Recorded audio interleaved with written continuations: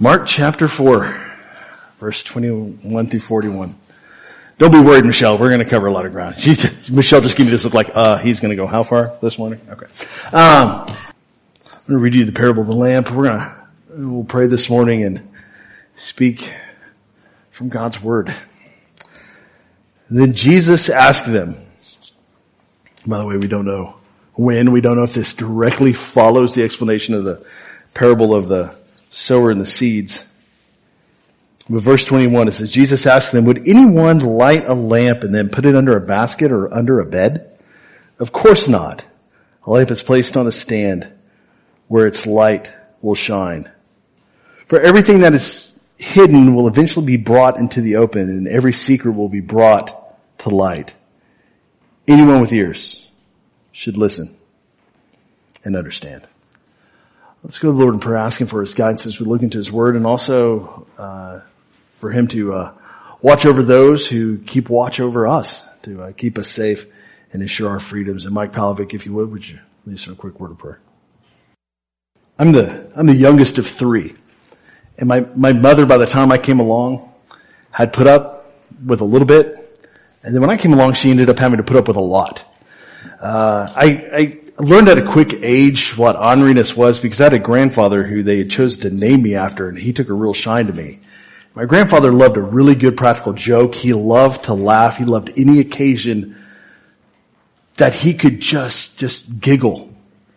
And I don't know how he instilled that in us, but he got us looking at things from a little bit different perspective sometimes. And sometimes he would teach us just those little bitty fun little things that you have to learn from somebody else that just end up making you laugh. Like one day, we were sitting in the floor, my cousin and I, we were probably like little army men or G.I. Joe action figures or something, and somebody knocked on the door, and there was this routine in my grandparents' house on the farm they lived on, that if someone knocked on the door, my grandmother would say, come in, and her poodle would bark. Just one bark. So it was, come in, poof! I mean, every time. And so my grandfather walks by us in the floor and just nudges me with his foot, goes over to a cabinet and goes, like that. My grandmother said, come in, and the dog barked. And I look at my cousin, I'm like, we can have fun with this. So for like the next hour, every time it got a little quiet, or if my grandmother started to nod off in her chair while watching her stories, one of us would knock on a piece of wood furniture. Granny would wake up, say, come in, and the dog would bark. My grandfather finally came in from wherever he was working out and said, you boys need to stop or she's going to go get a switch for you. So I learned this at a really early age. I think I was 12 years old, maybe 13. I hadn't been in the youth group very long. And the Baptist church that we went to in Fort Smith was a pretty good sized church. Our auditorium sat about 300 people. We had 4 sections of pews. Like 2 in the middle with aisle going up the middle and 2 on the sides. And then, in a really weird way, and it's kind of hard to describe, imagine if we had a set of chairs facing to the stage this way and something on the other side. It's where the choir would go sit. They wouldn't go join everybody else after the pastor started speaking because they would come at the end. The choir would always do like a choir special song as church ended. And so that's just kind of how they'd always done it. So they would go sit on either side, or if it's a smaller group, just on one side. Now my mother's only like 4'10", and we had these really good friends that we knew. Actually, my parents knew them before I was even born in Oklahoma City, and they went to another church, and my dad and him met during softball. Dallas slid into third base, and my dad didn't tag him. And they struck up a friendship that is still existing to this day. And so, Dallas ended up, through my dad and a couple other people that they knew, ended up getting a job in Fort Smith. And so they moved there, and my parents really loved it because they were like a brother and sister to them. They were family to us. Their kids were either our age or within a year of us growing up. So, I mean, we grew up with the Melvin girls, as I used to just call them. So we would, spend a lot of time together, and Dallas was just a really kind-hearted guy, but Dallas himself, barely 5 foot tall. So when the choir would go sit on the sides, Dallas wouldn't sit with the men.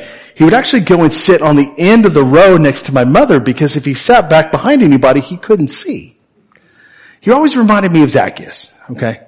So I'm in church one morning and the choir gets done singing. And you gotta keep in mind, this is the late 80s when big poofy hairdos were the thing. Not froze. It's not a fro. It's just like we worked for 20 hours with curlers to get this thing to work. Okay. My mother just always gave up. She just she would try and it just would fall. So she wouldn't do it, but there were a couple ladies who had this haircut. Dallas's wife Vita was one of them. Anyway, so we're sitting in church and the choir goes down and my parents thought it would be a good idea for me to sit next to my brother for the first few years that I was in youth group. Boy, were they wrong. Part of it was they knew that my brother's hard of hearing were hearing aids in both ears. So I think my dad thought, well, they're not going to be able to whisper in church because James is going to have to talk really loud and it's going to be really obvious. And you may see that not mean that's how my dad would think. So I'm sitting next to my brother in church and I look over and we would always kind of glance over to see if mom was catching us cutting up or anything. I mean, because that's just how kids are. And we're just sitting there and I look over and the choir is they walk over and they would all sit at the same time. Like 30 people sitting at the same time. And when Dallas sits down, and from my perspective where I was sitting, he went from being bald like I am now to having a big poofy hairdo. Now keep in mind, who's he sitting next to?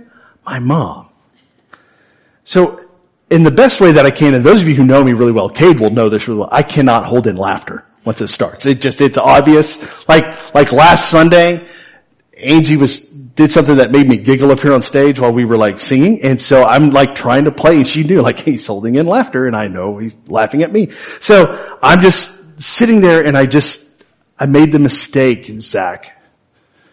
Now as an older brother, when your younger brother nudges your arm and you can tell he's shaking because he's holding in laughter, don't look. Don't look. Because my brother is worse at holding in laughter than I am. So I nudge my brother and he goes, what? And I go, Dallas has a fro now. And he goes, what? And I go, look at Dallas. And my brother does this. What I did not know is that my brother then nudges the person next to him, who then nudges the person next to them, who eventually down the line, it's some of Dallas's own children. Now all my mother has seen was me look at her direction and laugh. And I don't know if she was praying down a curse for me to go blind or fall asleep, but she was looking at me saying something and I'm looking at her and then she goes, Dad was in the sound booth upstairs where they didn't keep the lights on during church. It was darker. And I turn around and he looks at me and he goes, now Dad's 6'3", and when he's up in a balcony, he looks way taller because of just perspective. This is all about perspective. So we go up there and we're still giggling because no matter what the punishment is about to happen, we know A or B. Dad's going to tell us to sit there and be quiet, and what's the worst? We won't get to watch TV the rest of the afternoon or something. Or we're going to tell Dad what we saw, and Dad himself, who's one of Dallas's best friends, is really going to laugh hard about the thing. So we go there, we go to the stairwell, and Dad meets at the bottom, and he says, what's so funny? And I said, Dad, when Mr. Dallas sat down, all I could see was the lady behind him's hair, and then it looked like he went from bald to poof, like that. I said, I shouldn't have nudged Clay. I shouldn't have done it. And he goes, I didn't see that from my perspective. I didn't see that. Sit here for the rest of the service. And then I proceed to hear my dad up there with the other guy in the sound booth laughing about it. And then after church, they told my mother, who thought it was really funny, but it was all about perspective. It's all like seeing something. So that's what that was probably like a weekly basis with my mother. Okay. I started to believe that she'd asked if they could sit on the sides so they could watch the teenagers. And from then on, I wasn't allowed to sit by my older brother anymore. I had to sit by my older sister, and she's not any fun. Okay. But perspective. Sometimes we only see our own. We get caught up in either what we get fixated on and what we can only see or what we sometimes only want to see. And Jesus with the disciples and as Christ grows in us, as we become more and more like Him, is pulling us away from that perspective where we just see what we want to see, to really see things from how He sees them.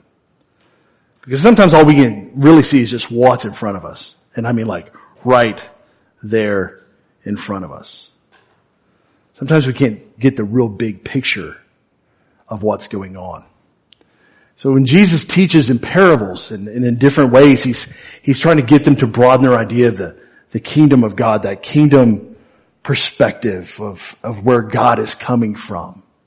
Because sometimes things don't make a lot of sense, and sometimes we have those questions of why. Why now? Why this? Why in this moment? And sometimes they're little bitty things that are just annoying. And sometimes they're huge and they're catastrophic and they're heartbreaking. And we don't get it.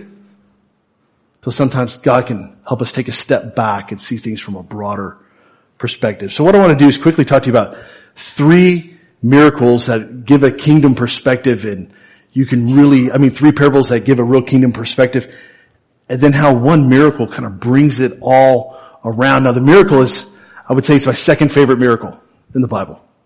My first one involves food. That's a given, the feeding of the 5,000. Zach's like with me. He's like, yes, fish sandwiches.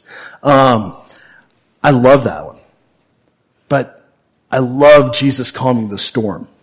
There's just something about it that grips me every time I read it. I'm like, man, I wish I would have been there.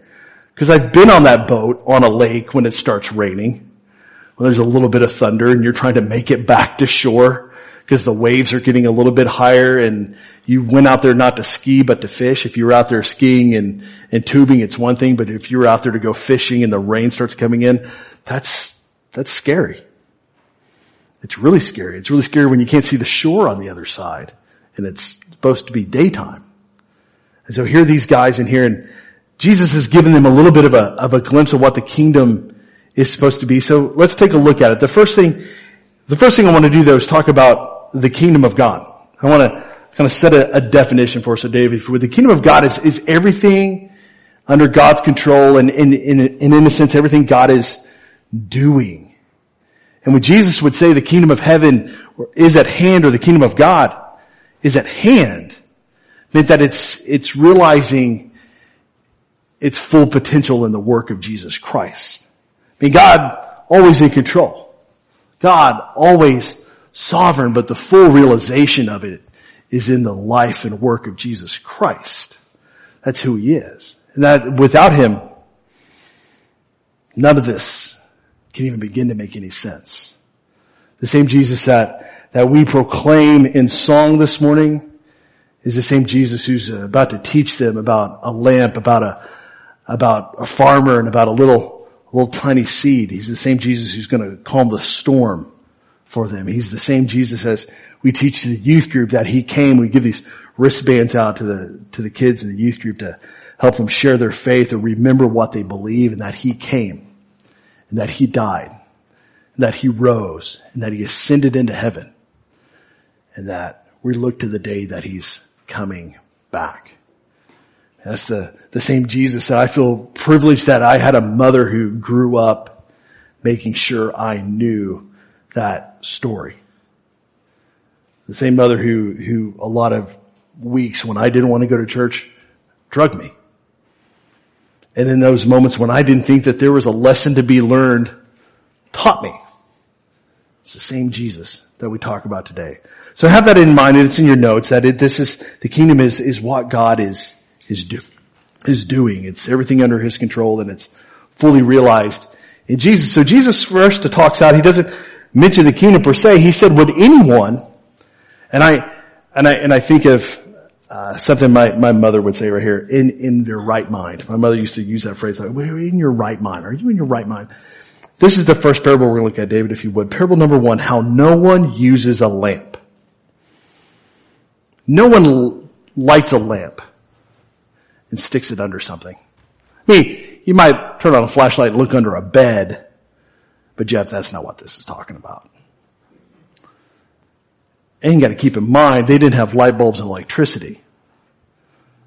No one lights a lamp on fire and sets something on top of it, Clay, do they? Because what's the possible outcome of that? Yeah, fire.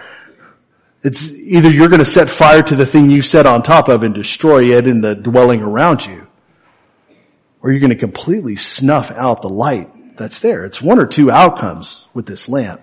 So would anyone light a lamp and then put it under a basket or under a bed? Would anybody put it in a place where it can't be seen? Of course not. A lamp is placed on a stand where it is meant to shine. For everything that is hidden will eventually be brought into the open, and everything secret will be brought to light. Anyone with ears to hear should listen and understand. And then Jesus adds that they're to pay close attention to what they hear. The closer you listen, the more understanding you will be given, and you will receive more. And to those who listen to my teaching, Jesus says, more understanding will be given. But for those who are not listening, even what little understanding they have will be taken away. So think about it like this. How no one uses a lamp. From a kingdom perspective, our faith is meant to be shown. Our faith is meant to come out to light. Michael this morning read from Matthew chapter 5. You are the light of the world. A city on a hill cannot be hidden. Our faith isn't meant to be something that is placed away. It's meant to come out in everything. And this is something that a lot of us really, we know this. From the way we parent, to the way we work, to the words we say, to how we socialize. Our faith is meant to bubble up. It's meant to come out in every single little thing that we do. We're meant to let it just really have its root in everything. That's why Brad teaches, it's why I teach, that Jesus isn't number one on a list. He's not a sliver in the pie chart of our lives. He's the center. Where everything touches, we're home, work, obviously church, but our social lives, everything that you can think of in your life is meant to touch your relationship with Christ, and where your relationship with Christ has an effect on it. It changes how we decide things. It's not meant to be hidden. It's not meant to put on. This morning I wore my youth group t-shirt because, why Zach? Because true to the crew, right? I'm gonna stand with my guys up here with the t-shirts. That's right.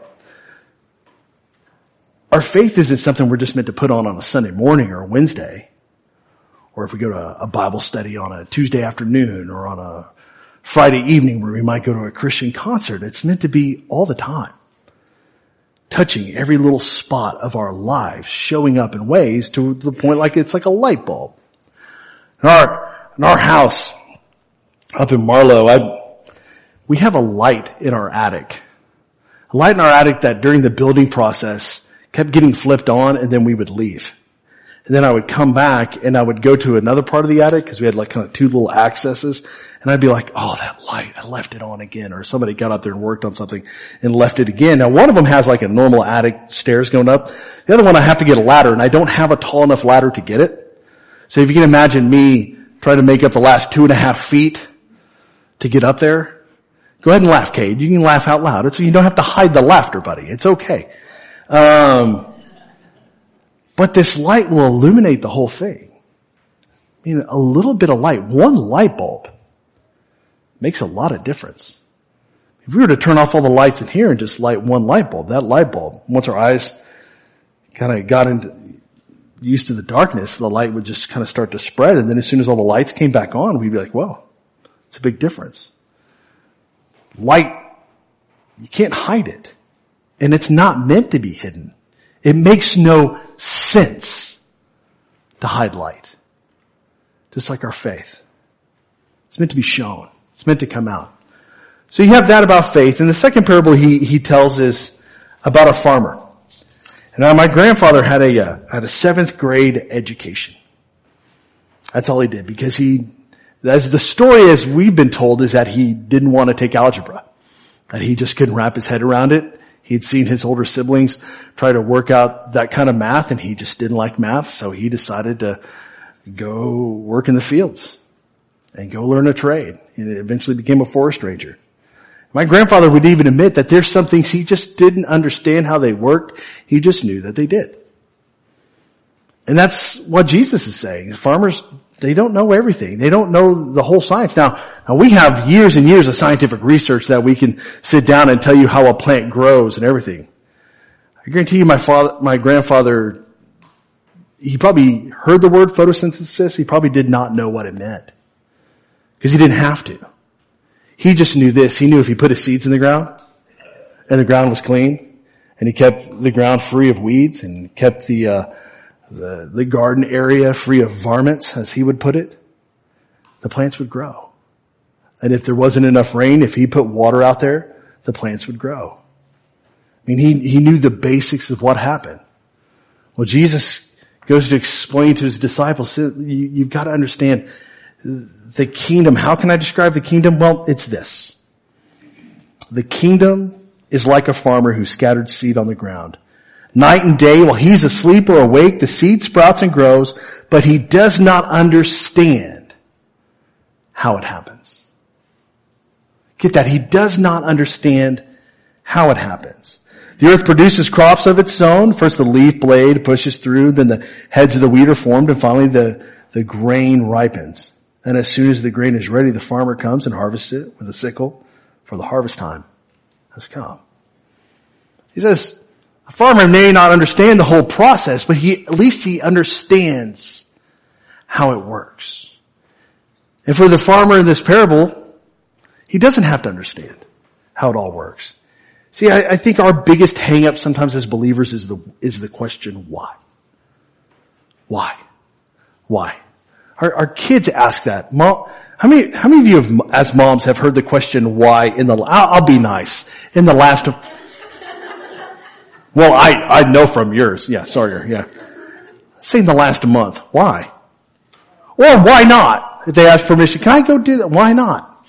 We get that a lot around our house. Why not? My dad's favorite phrase was just say no. I mean, he told me later that I just said no to you sometimes because I could. I'm like, what? That doesn't make sense. He said, I just wanted you to know I was in charge. And I'm like I ever doubted that? But why? We ask that a lot. And really, there are some things we're not, maybe even this side of heaven, meant to know why. And that's hard. That's the hard part. Sometimes the question is, how? How are we going to get through this? How is this going to get fixed? It's like bugs that come crawling in your house and you don't know how to stop them. And no matter what you put down, they just wave at you as they go by. You're like, that's awesome. How? Jesus, I think, is essentially telling us right here that sometimes we don't need to focus on the questions of what we don't understand. Sometimes we just need to understand that it works. And that's faith. So the kingdom of God involves a bit of the unknown. It's meant to be shown, our faith is meant to be shown, but there's some moments where it's okay for us to say, I don't know. Or admit, we don't know. There's a guy by the name of Greg Steer who teaches evangelism training, and he holds these conferences, especially for teenagers, to teach them how to share faith with their friends. And one of the first things that he teaches students is when your friend has a question that you don't know how to answer, just tell them, I don't know. But that you'll do your best to find out. But right now you don't know. He said the worst thing you can do is make up an answer. But it's okay to say, I don't know. I don't know why. I don't know why some things end up happening the way they do. I don't know why some things end up working out the way they do. I want to share something in a little bit of a way. A lot of you know that we've been able to build a house through the generosity of a family member and a few other things. And it's been an awesome experience. What some of you don't know is that there was a lot of prayer that went into it, not just to what to do, but the timing of things. Some of you know this. Some of you have heard a little bit about this, but I want to share with you about prayer and about how I realize sometimes I don't pray specifically enough when my wife does. With our adoption, there's a lot of tricky paperwork involved, especially if you move. And there's expensive paperwork if you move. I mean, for us to move from one location to another at the inconvenient time and the wrong time when something's not meant to be renewed can cost us several $1,000s. Just for the paperwork, Jeff. Just for the State Department to say, okay, they moved. Which baffles me. So Shauna began to pray, and honey, I hope you don't mind me mentioning this, but she doesn't care. This is awesome. So she began to pray, Lord, I pray we sell this house at the right time. Not only did she pray, Lord, I pray we sell this house at the right time. Lord, I pray that we sell this house to somebody who will let us rent it back from them till our house is done so we can move. Well, she shares this with our realtor who's also a believer, and she's like, I'll be praying that too. But you could kind of hear a little bit of the doubt in her voice, like, this is Duncan. People don't buy houses and then rent them back to somebody. They buy houses and move into them. Like in Dallas or something, you might get that, or in the city you might get that. That doesn't happen a lot here. We haven't sold our house. People have barely looked at it. And then in a week's time, 4 people look at it, including one person who's overseas, whose realtor walks through with an iPad, and the person's on FaceTime looking at the house. Okay, that's the person who put in an offer on our house.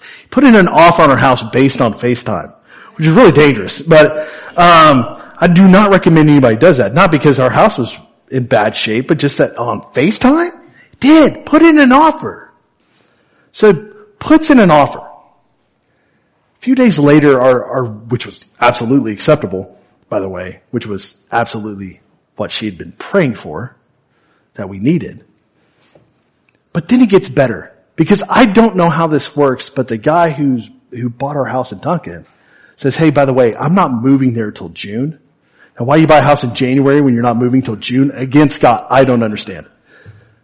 Would you guys like to rent it back from me till your house is done? I don't understand, Steve. Steve, yeah. The kingdom of God involves a bit of the unknown, and that's a small thing. That's the right timing, just so we're not stressed on paperwork. A bit of the kingdom involves a bit of the unknown. I don't understand how it works sometimes, and sometimes it doesn't work exactly how we want. I just understand that it does. It's like the farmer who puts the seed in the ground and says, I can't tell you the whole entire process, but I know this. You put the seed in the ground, you water it, and let some sunlight come, and it will sprout up and it will grow into a plant. It's like the guy who had been born blind. I don't know if the guy who healed me was good or bad, but I do know this. Once I was blind, and now I see. He's essentially saying, I don't know who Jesus is, but I know somebody put some mud on my eyes. I think there was spit involved. And now I see. It involves a bit of the unknown. Lastly, third thing, small seeds and big trees. How can I describe the kingdom of God? Verse 30. What should I use to illustrate it? It's like a mustard seed planted in the ground, the smallest of seeds, and it becomes the largest of all garden plants, and it grows long branches, and birds can nest in its shade. And then Jesus used many similar stories and illustrations to teach the people as much as they could understand. In fact, in his public ministry, he never taught without using parables, the word tells us. But afterward, when he was alone with his disciples, he explained everything to them. Small seeds. I mean, mustard seeds are small. They are tiny. And I wish I could have brought in a mustard tree for you all to see, but I just can't. They're huge. They're awesome. It's like willow trees. When I think of a mustard seed, I kind of think of a willow tree too. I mean, they're just huge, big, draping things. I mean, they're just massive from a little bitty tiny seed. I mean, a tiny seed that's about the size of a small flea. Not a flea, but a small flea. That's a mustard seed. But it grows into something big. You see, the kingdom isn't just a little bit of the unknown. The kingdom of God is meant to leave us, and I'm going to use a phrase that we use a lot as kids, meant to leave us with minds blown. Like, where we just stand back and go, whoa. How did that just happen in that way? Or, God, you're amazing. God, you're awesome. You might just ever have that morning where you just, I don't know if it's in God's Word or if it's just in listening to Christian music or you're just meditating on the Word or something in some way, and God just laid something on your heart and then you're stuck with it the rest of the day and you're just like, wow. Gene, you ever get like that? You're just, wow. Wow. How is this? How can this happen? And a lot of times it's those moments of the unknown that lead us to be like, I can't even wrap my head around what God just did. It's amazing. Those moments for like a new believer are amazing. Zach, who we got to baptize, it was a moment of change in his life, and he's not the same kid. It's awesome to see that. And that's what the kingdom is meant to do in our lives. That's why when it bubbles up and it is shown, and even those moments where we say, I don't know, but I'm just going to press through with my faith, we come out on the other side saying, again, I can't explain how it happened, but I can just tell you that it just did. So let's take this home in a kingdom perspective real quick. Let's look at it this way. The disciples are in a boat, and a lot of us know this story. They're on one side of the Sea of Galilee, and they're going to the other side. And you know whose idea it was, Phyllis, to go to the other side in a boat? It was Jesus.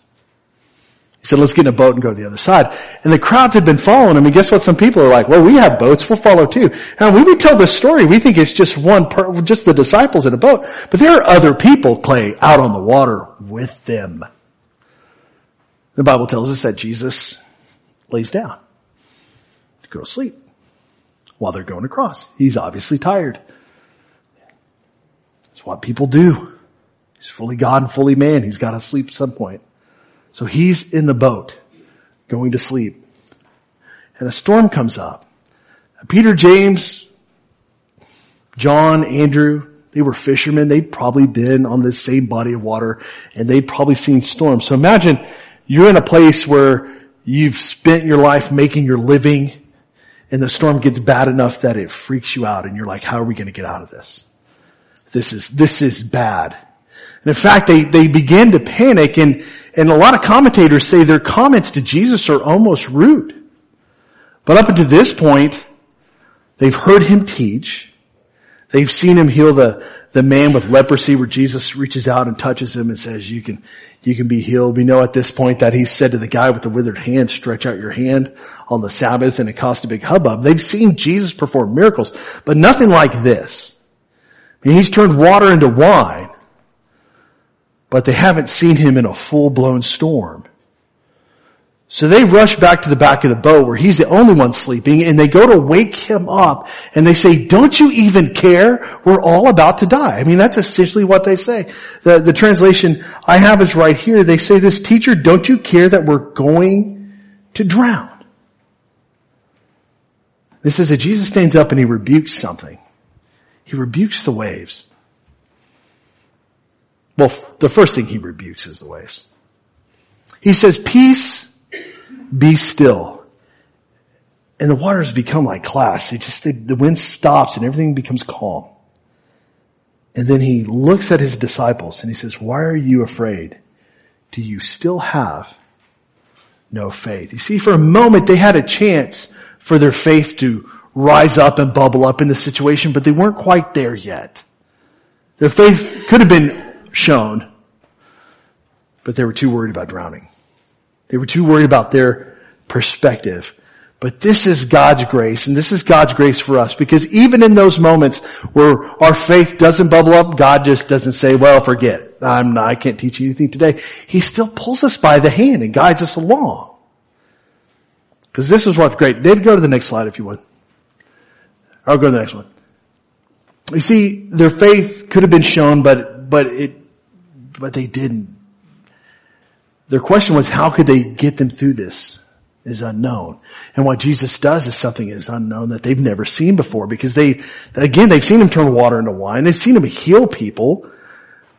But then he does something that he's never done before. how are we going to get through this?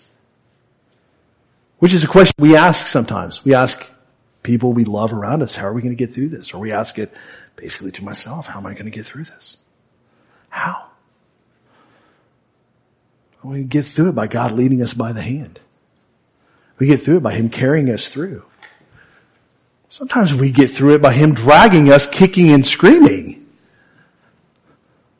It's true. But the truth is He's constantly moving us to be more and more like Him, to have His perspective, to understand that these things that are unknown aren't something to be afraid of. In fact, the unknown from a godly kingdom perspective is something to be embraced and say, Lord, you've got this, so let's go. Where are we going next? It's not meant to be something that we stand back in fear when we know God's going that direction.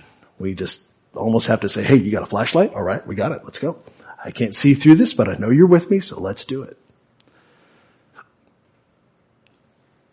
And what it left them with, a few simple words, and their minds are blown. Now, my contention is going to be until I can stand in front of Jesus face to face and ask Him, because this is one of those things I just want to ask.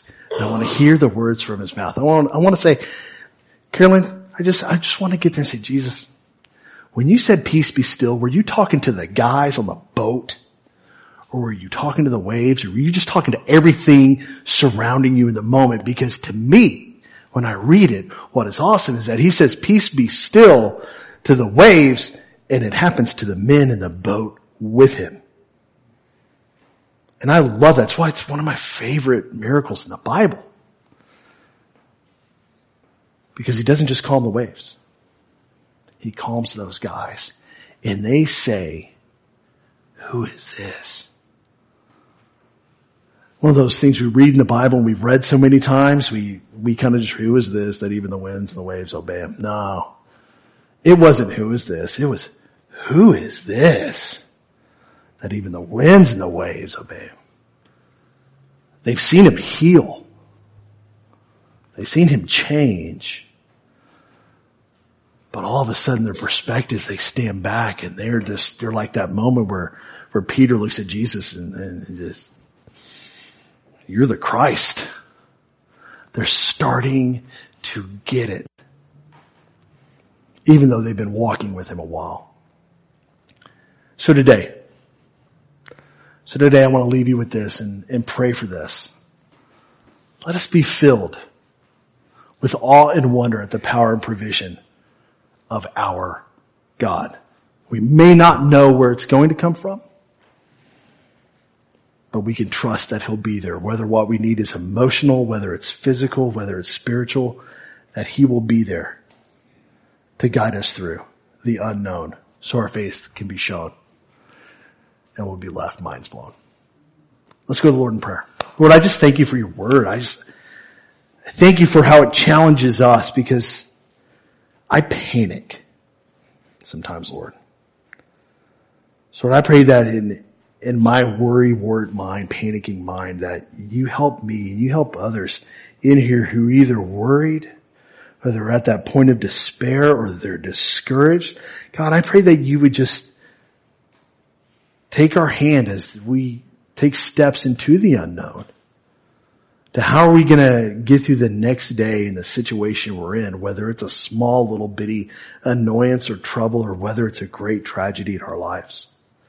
Lord, I pray in all those situations, big and small, God, that You would teach us to further and deeper trust in You like the disciples. That in one moment, having seen You perform other miracles, they are completely in awe at Your power. And God, I pray that we would have that same awe in You. That awe and wonder of what You can and will do in our lives. And so, Lord, I pray that we are encouraged by this. Lord, I thank You for this day and this time of year where we can just celebrate different things in our lives. Lord, I want to thank You for the moms in my life, my wife, who's an awesome mom, the ladies that I've been blessed to have them pour into my life. Lord, I pray a blessing on them. I want to pray a blessing on the moms here in this room who have been a godly example for their children and are here today with that, Lord. We just pray that in all these things that Your name would be praised and glorified, in all that we do and all that comes out and shines out of our lives. And it's in Jesus' name we pray. Amen.